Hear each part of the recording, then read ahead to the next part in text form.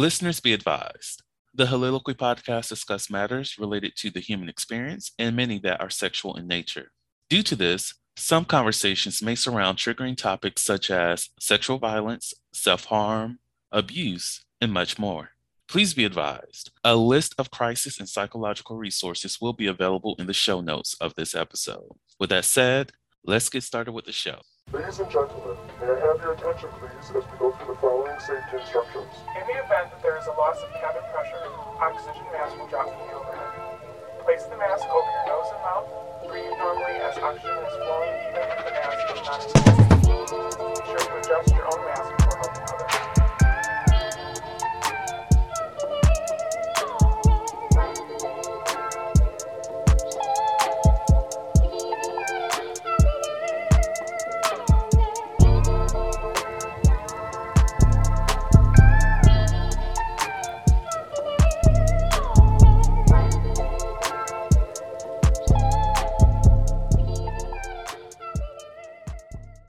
Hello, everyone. Welcome to the Soliloquy podcast, where we step out and speak on sexuality. This is your favorite host, Vernon T. Scott, also known as Slater Jackson, and for you freaky motherfuckers out there, Sebastian Adams. On today's episode, we will be discussing preferences as well as that concept of no fats, no films, and no old people. And I am blessed to have Lori on the line with me. How are you doing today? Oh, so sweet. I'm doing good, thanks. That's Thanks for great to hear. having me. It is an absolute pleasure to have you with us. Since this is your first time being on the podcast, give that opportunity of letting people know exactly who you are, what you do, your coaching, and all of that greatness. So, Lori, who the fuck are you?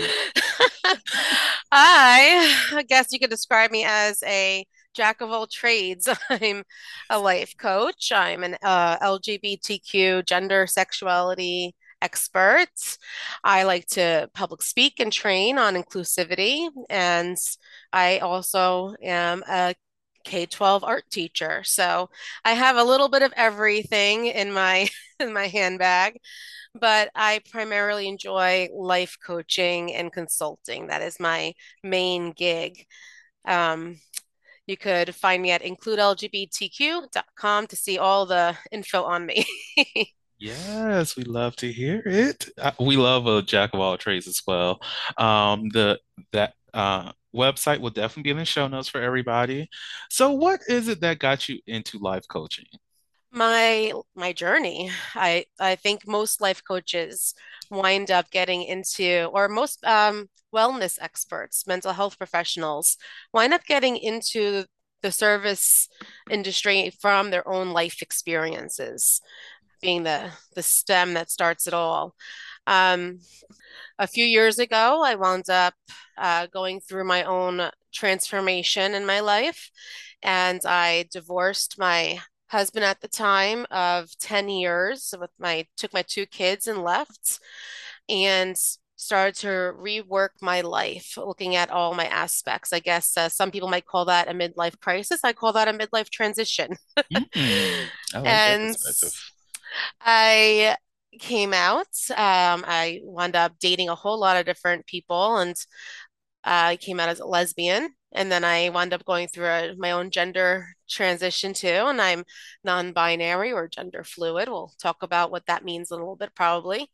But I really also looked at all aspects of my life to see where I was feeling most authentic, what was really me, and what was really the me that I thought I needed to be to that I was trying to be in my old life. And as I was doing that, I discovered some of my strengths. And one of my really big strengths is being a great listener and being able to help people see within them, um, see clearly what it is that they really want and need from their own strengths and pulling that out. So I use that in my life coaching. And I also, as a teacher, wound up helping a lot of parents with their kids in the schools that were gender questioning or having some trouble understanding why they were different. And that could have been because of their learning differences or neuro differences. But I found a strength in helping parents see their kids through a new lens and helping kids and parents communicate. And so part of my life coaching also involves helping parents and kids in the schools navigating all of the difficulties of trying to be themselves when it's really hard in the schools to find yourself in those busy crowds of kids that are very cliquey as they're going through their middle school and high school lives. See, you spoke on two things that I do want to gloss over quickly. One of Yeah. those is just the finding the authentic you, and Hmm. how many people are in a way molded by the environment that they're in and the influence of other people to the point where they often lose themselves and they have to like peel back the onion, let's say, and find the root in who they were and who they are today, and then who they identify as their authentic self. And the other thing, actually, let's go on to that part first, and then I'll bring up Sure. the second part. All right. So finding your authentic you. You really have to start off. My first recommendation would be to be more mindful.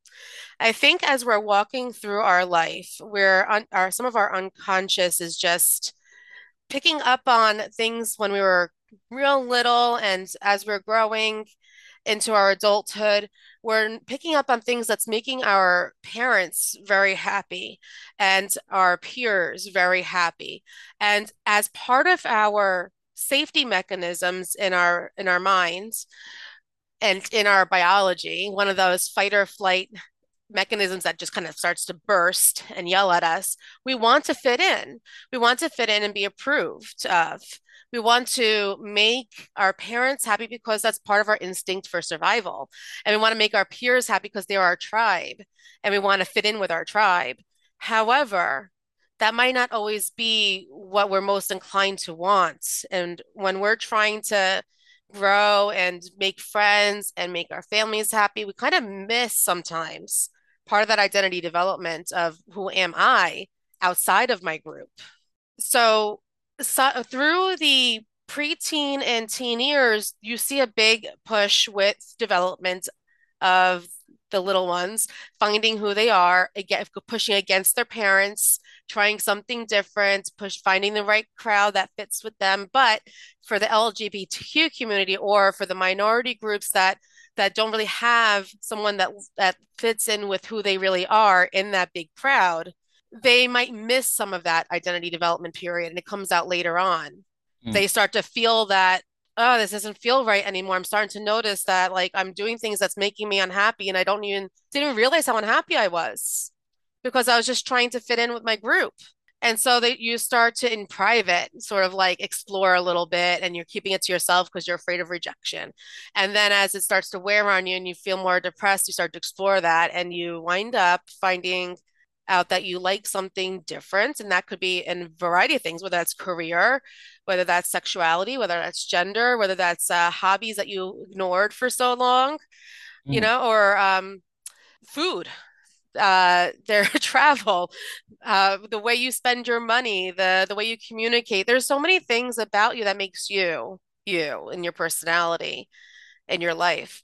And if you've been trying really hard to go through the steps of what you know from growing up was going to keep you safe and keep you healthy, keep you in your tribe, and you start to try and explore that later on, you kind of hit that midlife transformation period. mm, And so people who are starting to hit that for the LGBTQ community specifically from what I was really studying when I was in college, you're going to wind up coming out later in life. Or you're going to start to question your sexuality and your gender as you're feeling, you're starting to pay more attention to your unhappiness and you're looking at what you kind of wish or what you're starting to explore.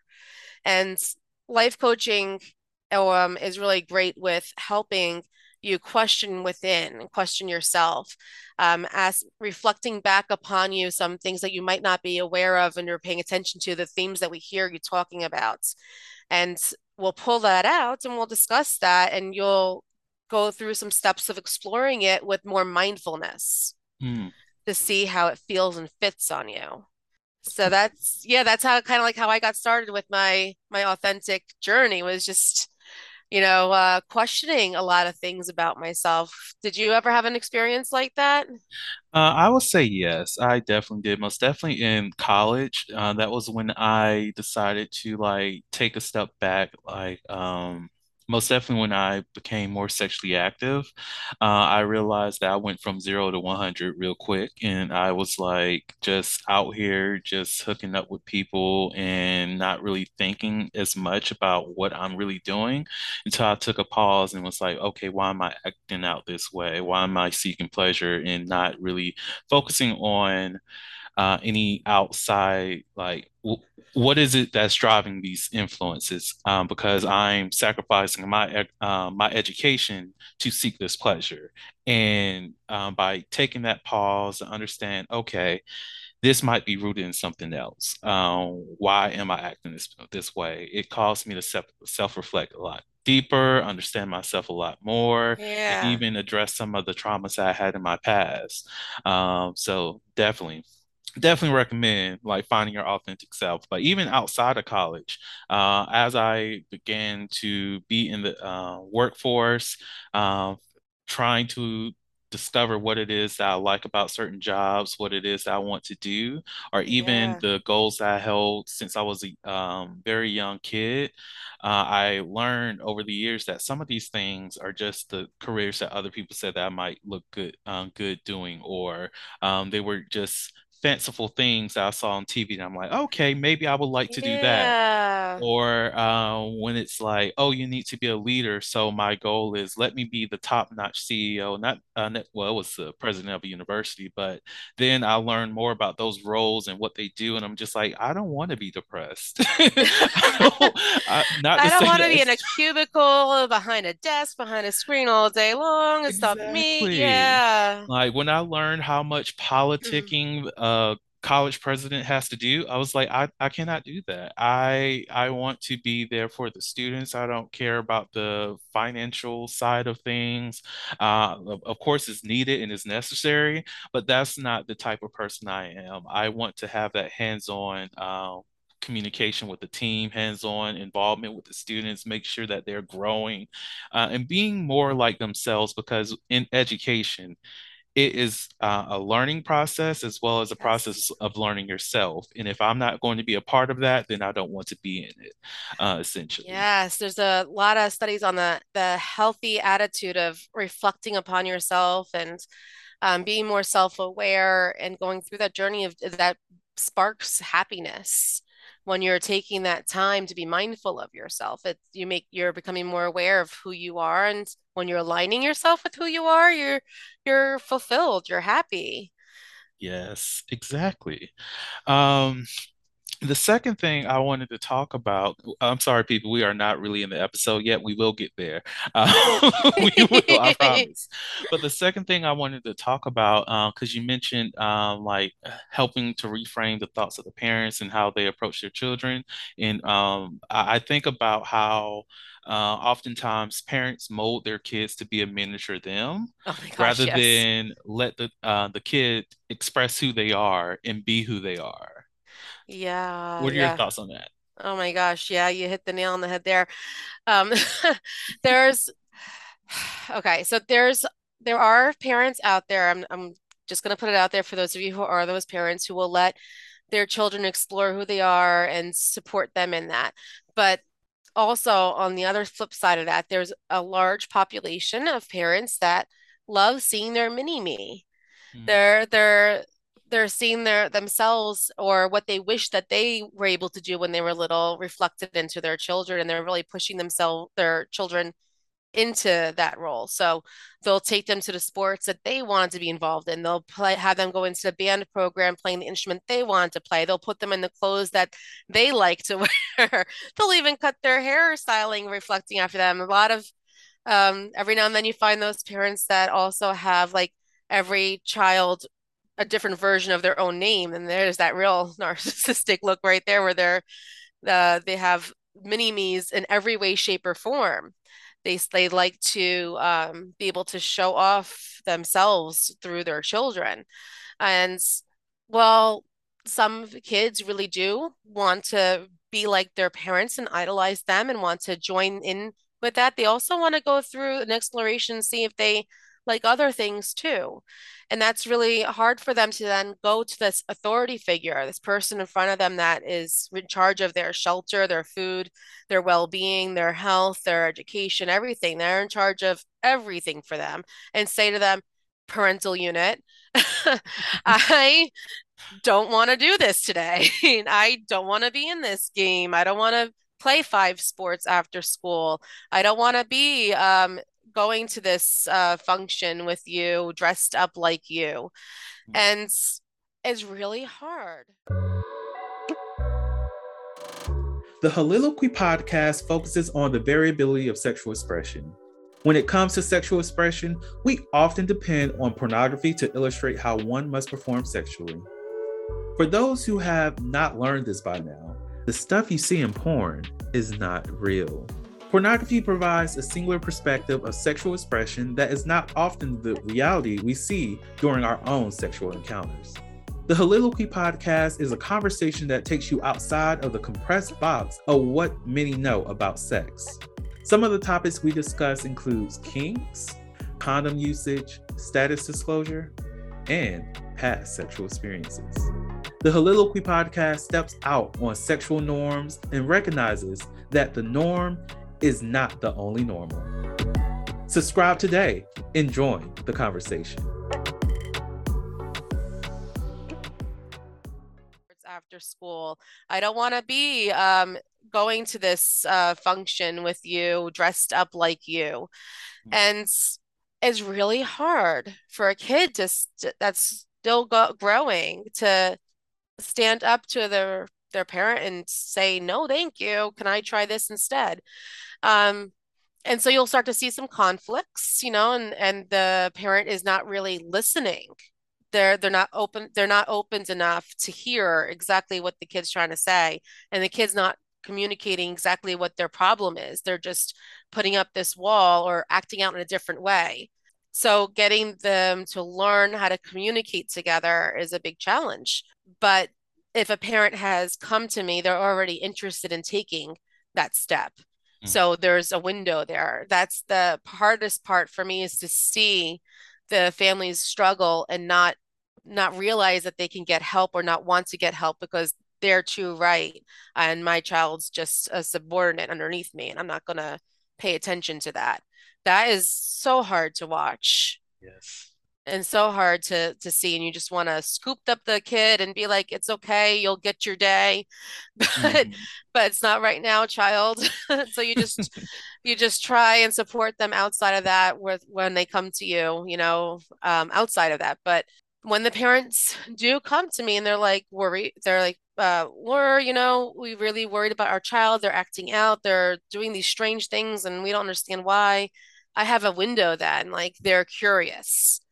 And the curiosity leads to learning, and they're a little bit more open to that. So it's just a matter of finding the right way of showing them that this is just the kid trying to communicate and they don't know how yet, and you don't know how to listen, and we're gonna work on that. That's a word. Not trying to listen. Oh my God. Yes. Like there's the hearing, but then there's the listening. So Exactly. yeah. Oh, that's a word. Okay. Right? So I guess this will be the perfect time to go into the episode. Now, one of the things that we were talking about within the intake meeting was like attractions and modeling.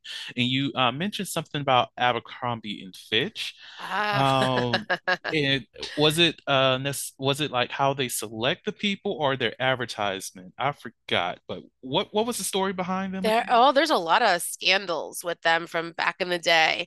I think it came up because we were talking a bit about body image Mm, and the media. And Abercrombie and Fitch it has like this Netflix episode. I'm looking at the name of it right over here. White Hot: The Rise and Fall of Abercrombie and Fitch. It's a documentary. And they're talking a lot about the blatant racist lines that they had, but they also get into the discriminatory practices and the sexual harassment and their homophobia.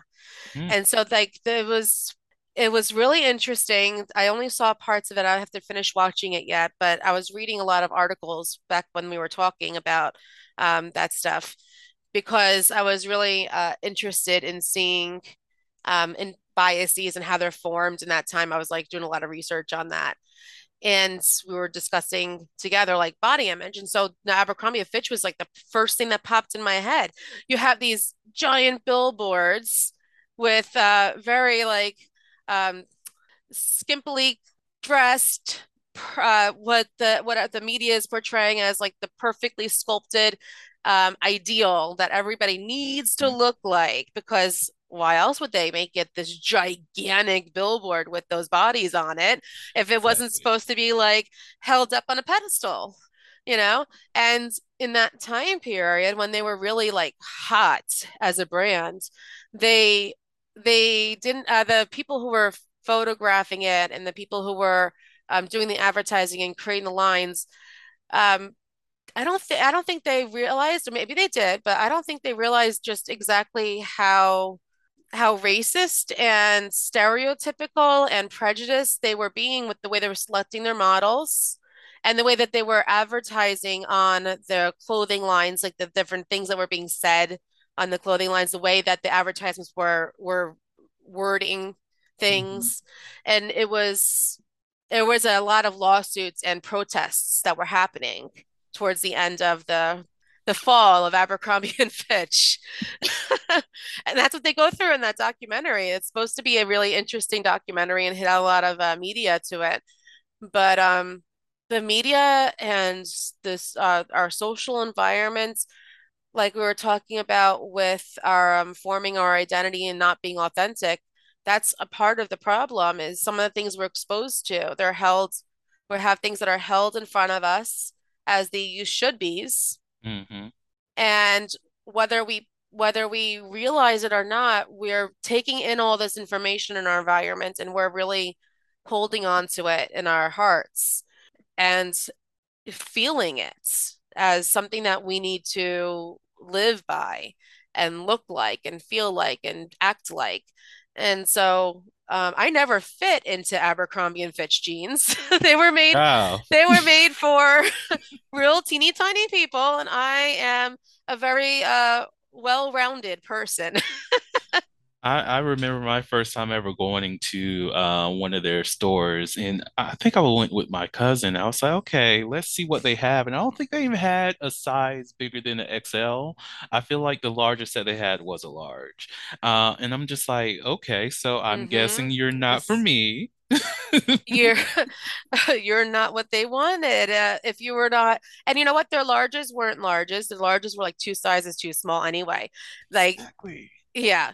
Um, and I'm looking at this one article on my screen, and I'm gonna like one of the lines in it, I'm gonna sum it up so that I'm not plagiarizing, but just that they were showing and casting models that only had a certain look, and that was the white, European, Eurocentric person.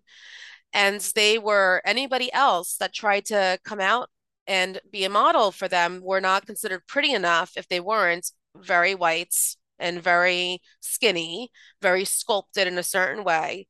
And that wasn't what they wanted to have people, they didn't want people wearing those their clothes if they weren't that particular look. Mm. So they came under a lot of fire for that. And they had a lot of protests. They wound up getting into a lot of trouble for the way they treated their models. And there was other things that happened along those lines there. And there was another part that was really neat to see, and that had to do with uh someone making fun they were making fun of the advertisement of all these men that were topless holding each other in a field kind of frolicking a bit, and they were trying to advertise to the heteronormative, and they were saying that you're going to be more masculine and manly if you look like this, and they when they found out that they were appealing to more of a homoerotic look to the way they were acting and they're having their models, the head honchos were like, "Oh, hell no," and they shut it down. And so there was a huge scandal with that too. So I had brought that up for that reason. Like people are trying to showcase this one ideal. And now we have this nice push in our media that we're seeing variety of body types, Mhm. variety of ethnicities, variety of sexualities and gender, and a lot more of the mainstream. I don't know if it's mainstream per se, but a lot more of the media that's advertising clothing lines because they've started to have after this an escalate of free fall um, of lawsuits that we the media needs to be more inclusive and more open to the actual population that they're serving. So I'm hopeful that that helps change some biases as to like what people need to look like to be healthy and happy.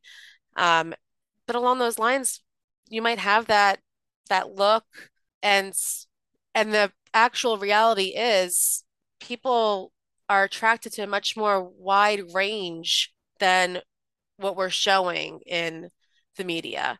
So it's okay to not look like what you're seeing on the TV because the reality is on all of our studies is that people are much more open than what's being portrayed to what they're attracted to and what they're interested in for relationships or for erotic play or for dating or not dating. So there's hope for everybody. Yes, let's hope it. Let's hope everything works out in the better because just even thinking about how Abercrombie and Fitch and like so other many other clothing designers and marketing in general, like the impact that has on your psyche. Like what you mentioned about how their larges were not actually large sizes, Yeah. and someone who's walking in there who's used to wearing a large, and we're in a society that shames people for getting plus size and whatnot, and you try to squeeze into your regular size, and now you're it's not fitting well. Now you're It's feeling like you're fat, as though that you have gained so much weight, and there's nothing that really happened to your body. It's just that they're marketing in such a mm, way in sizing things too small. So now you feel like there's something wrong with your body. right. And You think you know yourself, and then you go and put on something, and it's not it's not fitting the way you expect it to. It's upsetting. It's upset yes. as validly upsetting. Mhm. And that brings up the concept of just body confidence. And Yeah. like we I would say I've seen so much body shaming, even though it's like an implicit thing that happens these days. Like even within my family, they might share something that's funny, but the funny thing that they think is like that they're sending it, to share with everybody.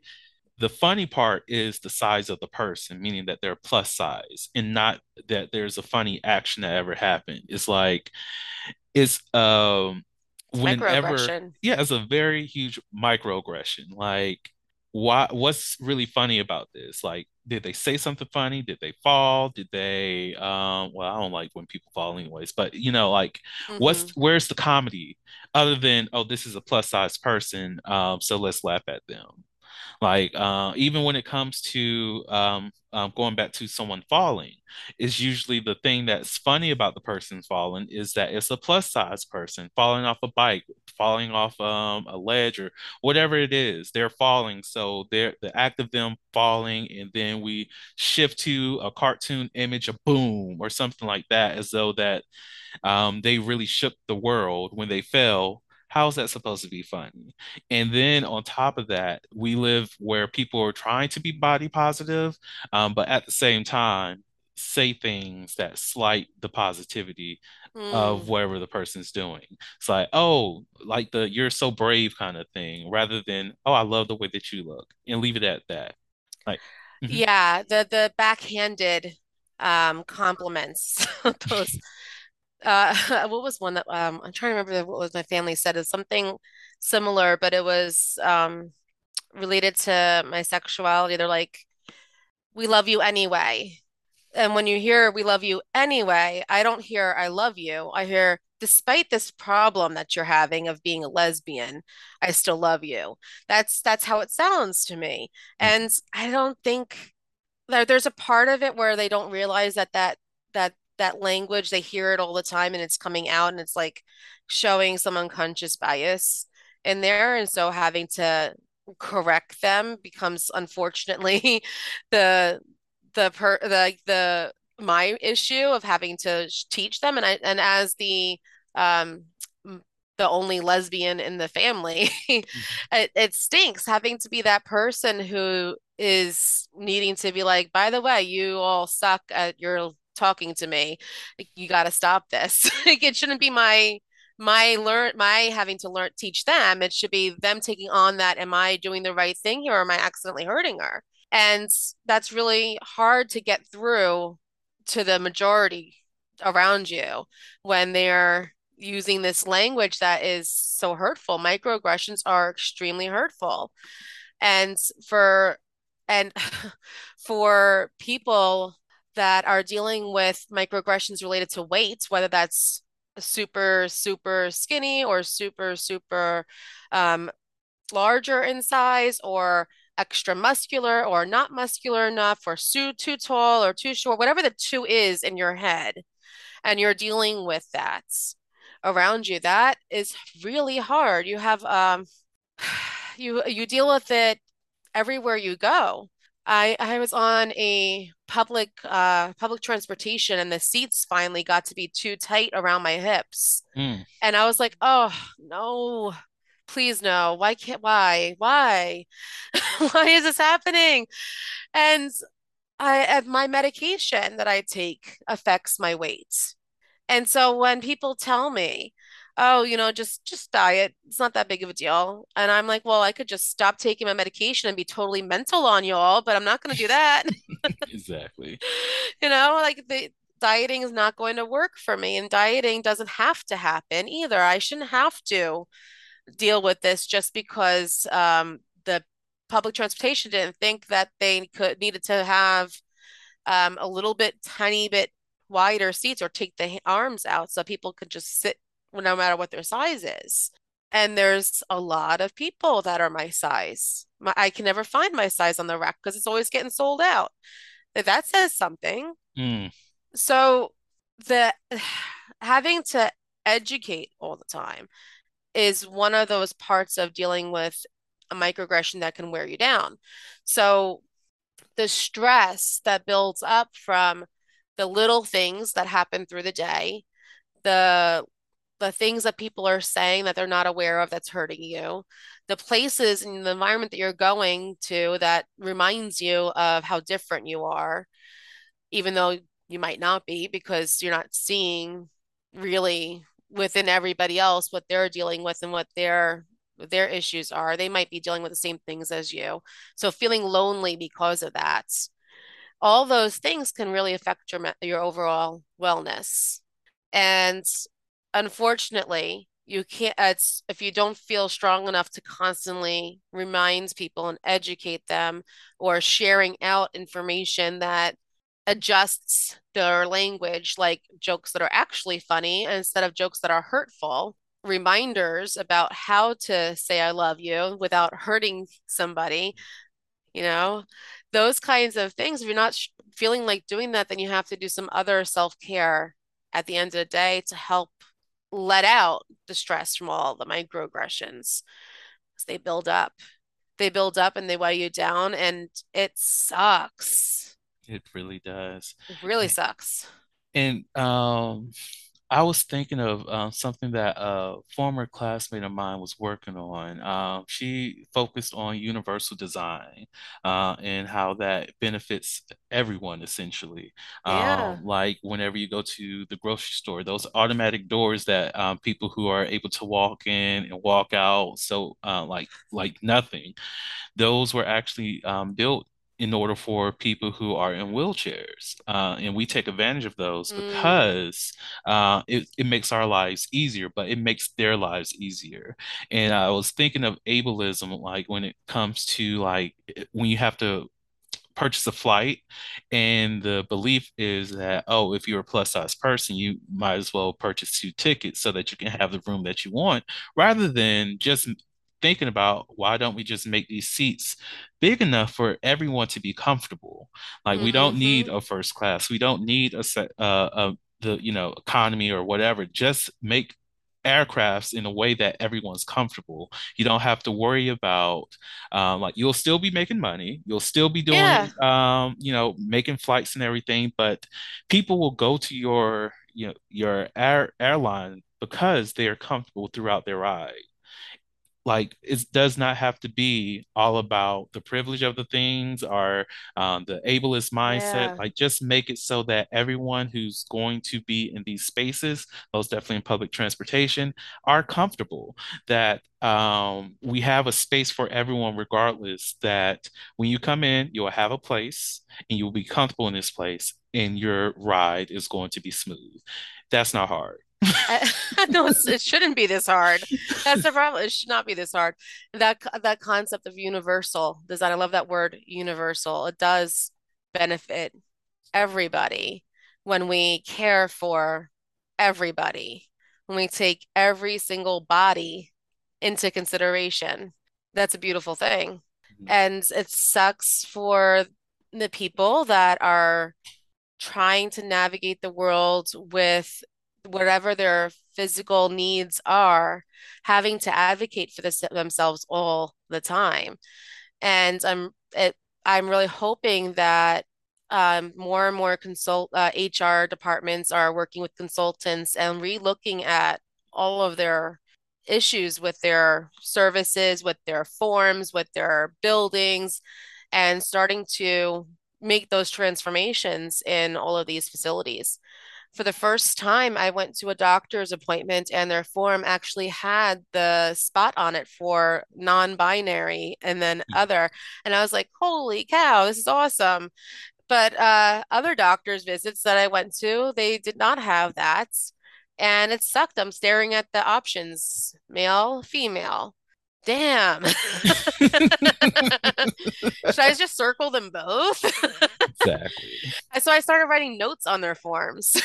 Like, the secretary is probably thinks I'm crazy, but they're not going to know if they don't hear from the person that it's affecting that these forms need to be updated because they're not dealing with it, most of them. Like, I'm assuming, of course, that most of them are not noticing, because if there was somebody on their staff that was um in the LGBTQ community that was giving out all these forms, they would have said something most likely and had it fixed.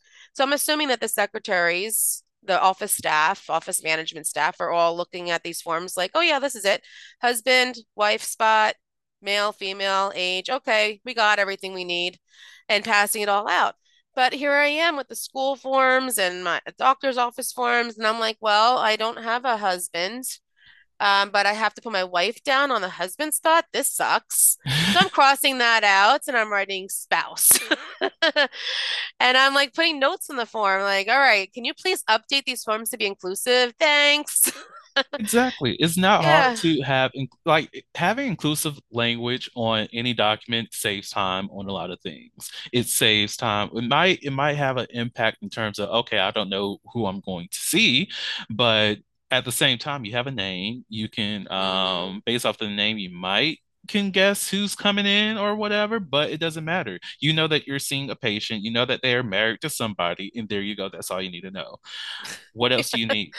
Like, It's the assumptions, that really start those little assumptions. They weigh you down if you're going through your day and you hear people talking about things and you're trying to let them know that what they said was not inclusive of you, or that they said something that might have hurt you, or that they didn't take into consideration XYZ, and it sucks. It sucks big hearing it time, through the day like that. big A time. little mosquito bites of language used throughout the day. Coming home all covered in mosquito bites. It sucks. Hmm.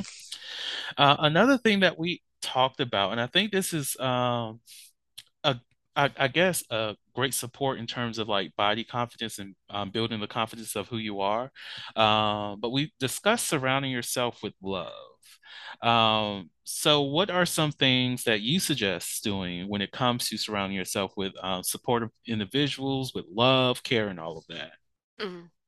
I'm going to blanket this with the I understand that it's really hard in some areas of the world for people to find their tribe. So if you can't find some of these things in person, you should hopefully try and navigate your way virtually. If you're able to hear this podcast, you might have some access to internet somewhere then. So using the internet to help out, but finding your tribe, having that support group is the number one thing to help somebody with their mental health and with this with self-love. So finding people that you can vent to and get validated in helps you feel more you, Hmm. helps you hear that what you're thinking and feeling is okay, whatever it is. Helps with not feeling alone. And that is a huge help for self-care, self-love, which is what we're talking about. Um, I suggest, of course, all of the all of the nonprofit groups that can help with whatever your walk of life is that you feel most connected to. Facebook groups, sure, they're nice. Sometimes they're not because social media can turn on you real quick. So Mhm. I really recommend support groups that are monitored by someone who has some form of training. So yes, I run in-person support groups. A lot of life coaches actually that have had training in some way, shape, or form do. Um, but then there are the ones that are run by for LGBTQ community anyway, run by like the Trevor Hotline, um, the Pride groups for the various states, and then the national ones. All of those, doing a quick Google will help you find somebody online or in person. I think in person might be a little more complicated for a lot of people, which is why I'm recommending online first. But they're popping up more and more in various places now that we're no longer in a huge virtual pandemic issue, but that we still see a lot of things more virtual now than we did ever before. True. Um, so that first. The second thing is a moment of peace where you're just not doing anything but thinking about yourself. So nothing for somebody else but you. Moment of peace could be a bubble bath. Like those are nice, right? Get a nice bath Yes. bomb going, some warm water, a few Yes. candles lit, Good whatever Lord. vibrator or self-love toy flat rocks your boat, just kidding, but not really. Do it. Masturbate, y'all. Masturbate. Absolutely. That, you know what?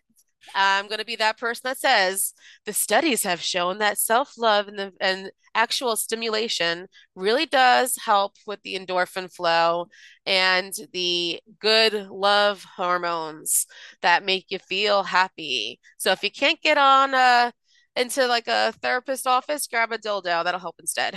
Amen. Amen to that. Dr. Dildo, Benjamin. I kid, but not really.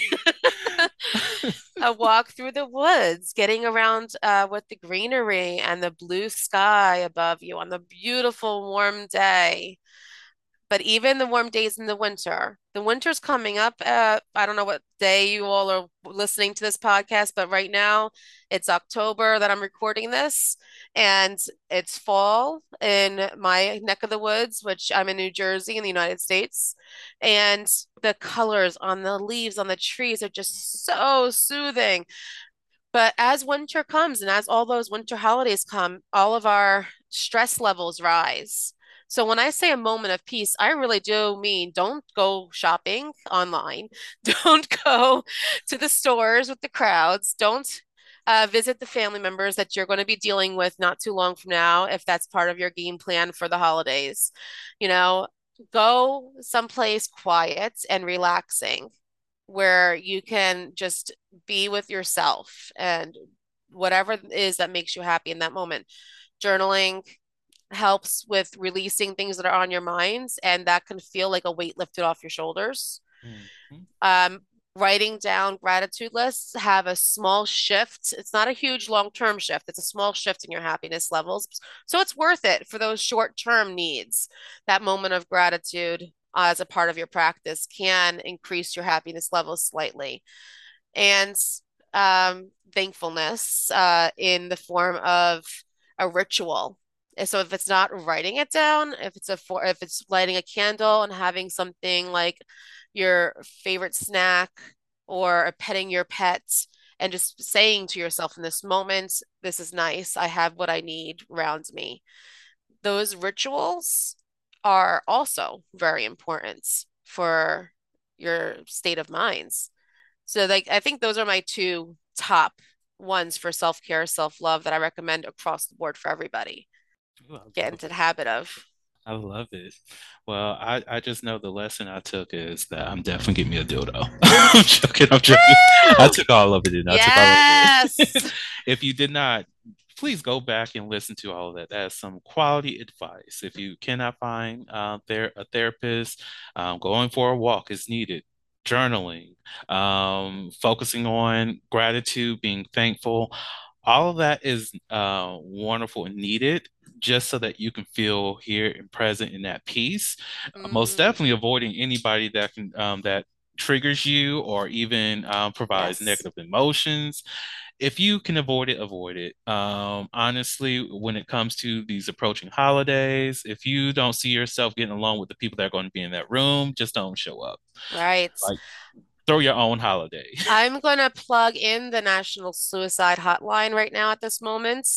I'm so happy that that is available for everybody, free of charge.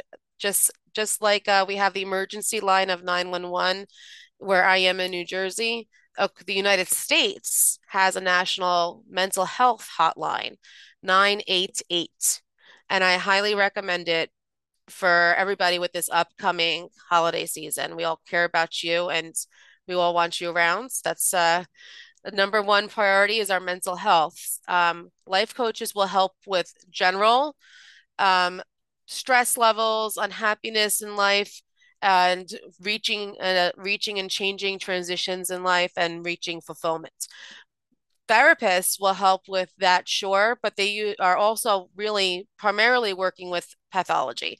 So if you have a mental illness, serious depression that's ongoing, anxiety that's ongoing, any sort of uh, this just not being capable of functioning in your daily life.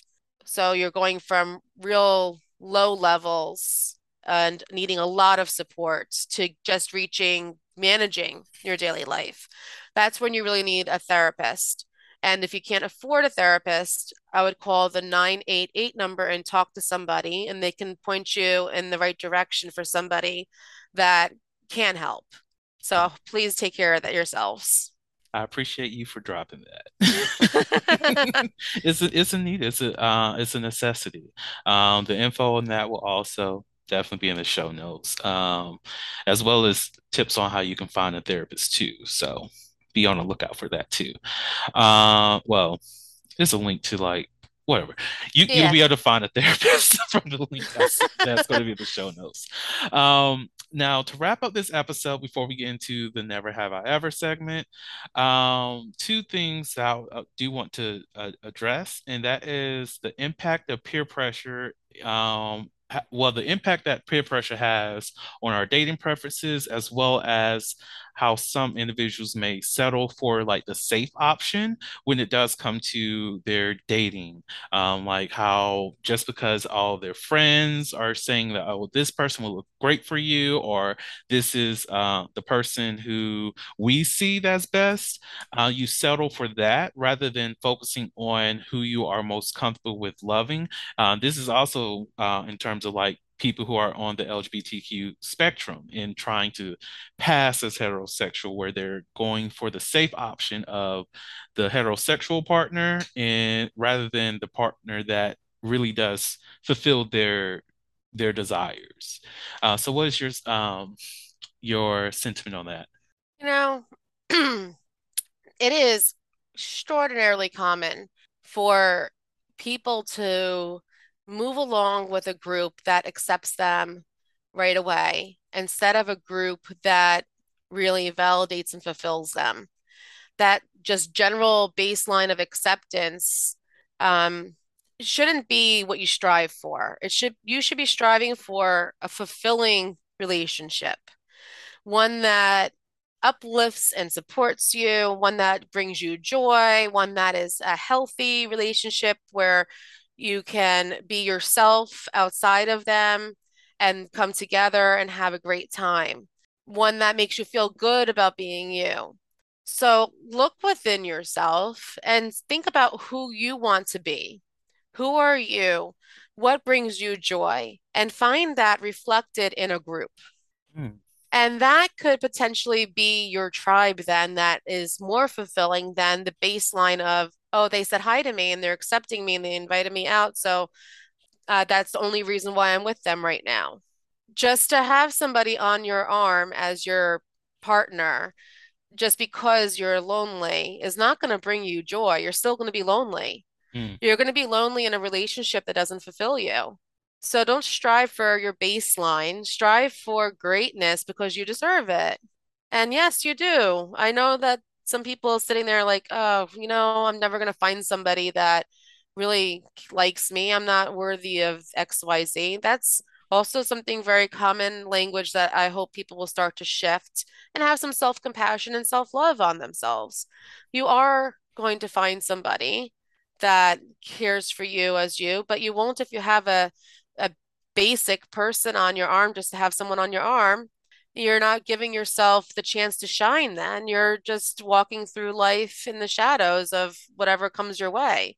So I really hope that people will work on themselves first, know themselves really well, and when they see who they are and they see that they're worthy of real love and attention and support and a awesome relationship, then look for that reflected in the people around you. You really thrive and shine when you have good people around you.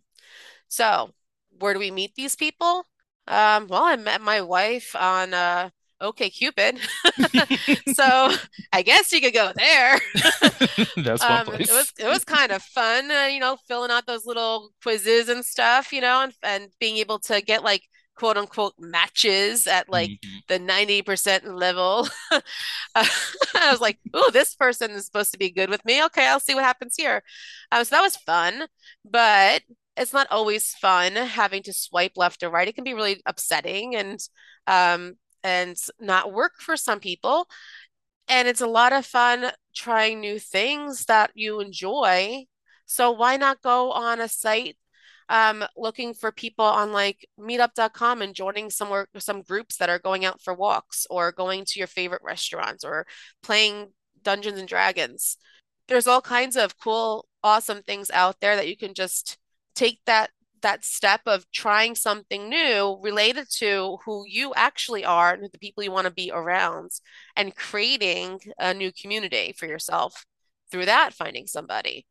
Um, let's see, I know of a handful of people that just started to meet people through meetup.com, but also created their own events on these virtual sites Mhm. and through their churches, if they're part of that, that would be something fun to do. But creating something, if there's nothing there, why can't you just be that person that starts it? Because there's other people out there like you that are hoping to find something and just don't have the drive to or the confidence to go out and do it. Be that person that starts that fire. Yes. Oh, that reminds me, Eventbrite is a very easy Yes. place to like just start something and just like Yeah. let it be free. People love free things and they will attend. Most definitely if it's a virtual meeting. And if it's something like, let's say, like right now with House of the Dragon being very high on a lot of people's radar, if you wanted to just have a speaking event about House of the Dragon, as soon as the episode's off, everybody comes in and meet and talk about the show. That's a great way to meet people. And you never Love. know, you might have, I won't say you might get a DM because it depends. If you have your social, all right, let's do it this way. Put your social media handle in your where your name is in whatever Zoom call or whatever platform you're using to have that virtual meeting. And if somebody reaches out to you and for y'all to go Yeah. meet, also verify before meeting. Like get the video aspect of, we were on this call together, so I know that you might be real.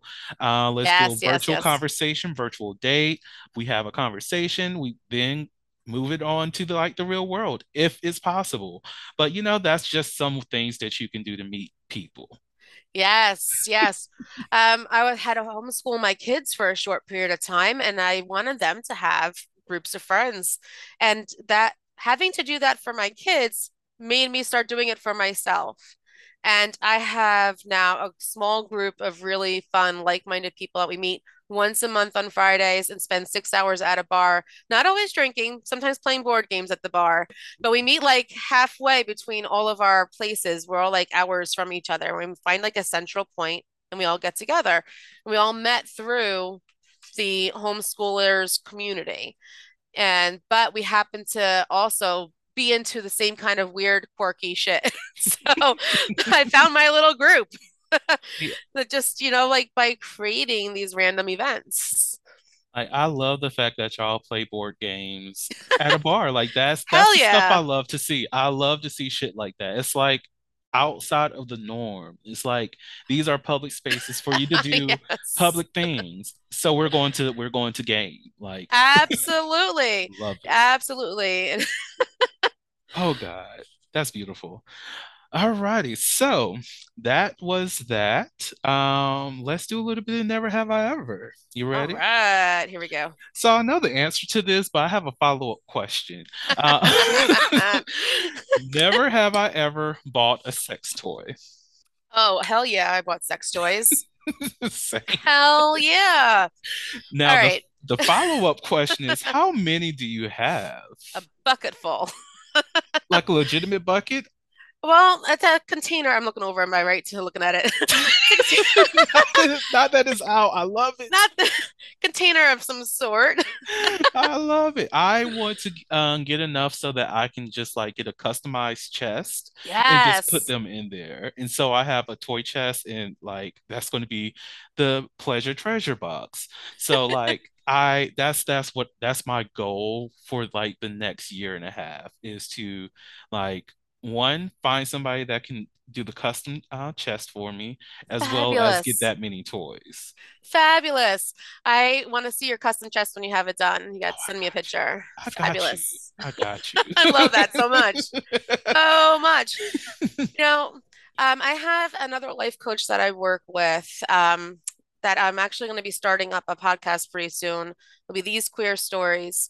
And we're going to, he's a life coach for the kink community. So, kink and BDSM, I'll have to introduce you sometime. Yes. Um, but we were talking about how many people don't realize that they actually do have a kink that like just the basic self-pleasure toy is outside of the vanilla spectrum and it's okay. There's it's okay and it's completely fun, normal to be exploring all these things and to learn more about yourself through them so that you can communicate to your love partner, your kink partner, your erotic play family, Mm, whatever it may be, and be able to say what you want out of your experience and what makes you feel good. And by doing that, you get more out of it, and your partners do too, because they're also interested in making you happy. And they don't want to yes. think that you walked away saying you were happy, but really didn't get off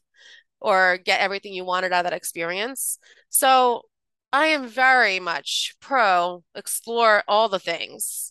All the things. And if that means Yes. you need a treasure chest of troves of like dildos and whips and cuffs and whatever fun lotions and potions that may be, get it all in there and have fun with it because you get one life, guys.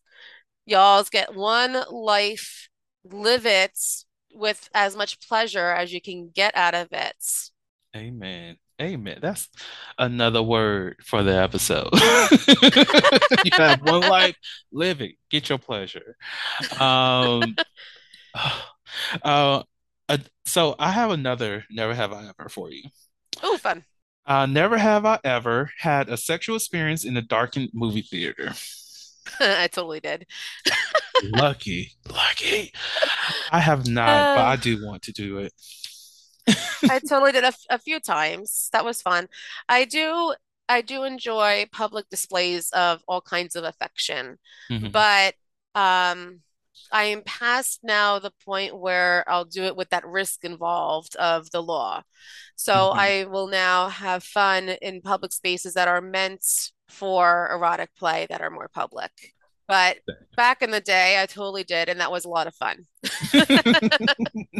I feel as though we're at a point where we should at least be at a point where we are starting more businesses that do focus on adult play because I'm tired of wanting to go to like a place for gaming and whatnot, and all I have to I'm surrounded by children. I don't have kids Yes. at the moment, and I don't want to be surrounded by kids. I came here to escape from being around kids. Right? And we have kids-free spaces. Like I understand that many parents do want these spaces so that they can enjoy themselves as well as the kids can enjoy themselves. But sometimes you can leave the kids at home if they're old enough, or just if you have the family members that can watch them, put them on the family members. Like, can we bring back the days of actual babysitters? Like, can we? Because I'm tired of all these fucking kids. That's awesome. Love them, but You I'm build also it, tired. we will come. Literally. Hopefully multiple times. Love those play on words. Right. On that note, Lori, thank you so much for coming on to the podcast. I definitely appreciate you. Do you have any last words that you would like to share with the audience? Sure. Yeah. Everybody, I enjoy meeting new people and helping people. And I hope that you'll reach out and let me know you heard me on this episode and let me know if anything that I said really struck something with you. I like hearing that feedback. So I hope you'll come to my website or go to my social media handles and say hi. And if you want to have a session with me, just to see what life coaching is all about and how I may or may not be able to help you. The first one's always free. So you can sign up through my Calendly links off my website. My website again was includelgbtq.com. And I hope you all come and say hi. Please do, please do. All right, you all. Thank you so much for listening to the Holy podcast, where we step out and speak on sexuality. Just in case no one else told you this today, you are beautiful, you are worthy of happiness and joy, you are enough and then some. You may not live up to the expectations of others, but that is okay. You are only required to walk in your own shoes. May Beautiful. each day you live lead you towards abundance. With that said, love you all and see you next episode. Love y'all. Bye. Thank you for listening to the Holiloquy podcast, where we step out and speak on sexuality. You can subscribe to the podcast through your favorite podcasting app and find us on the web at www.holiloquy.com. That's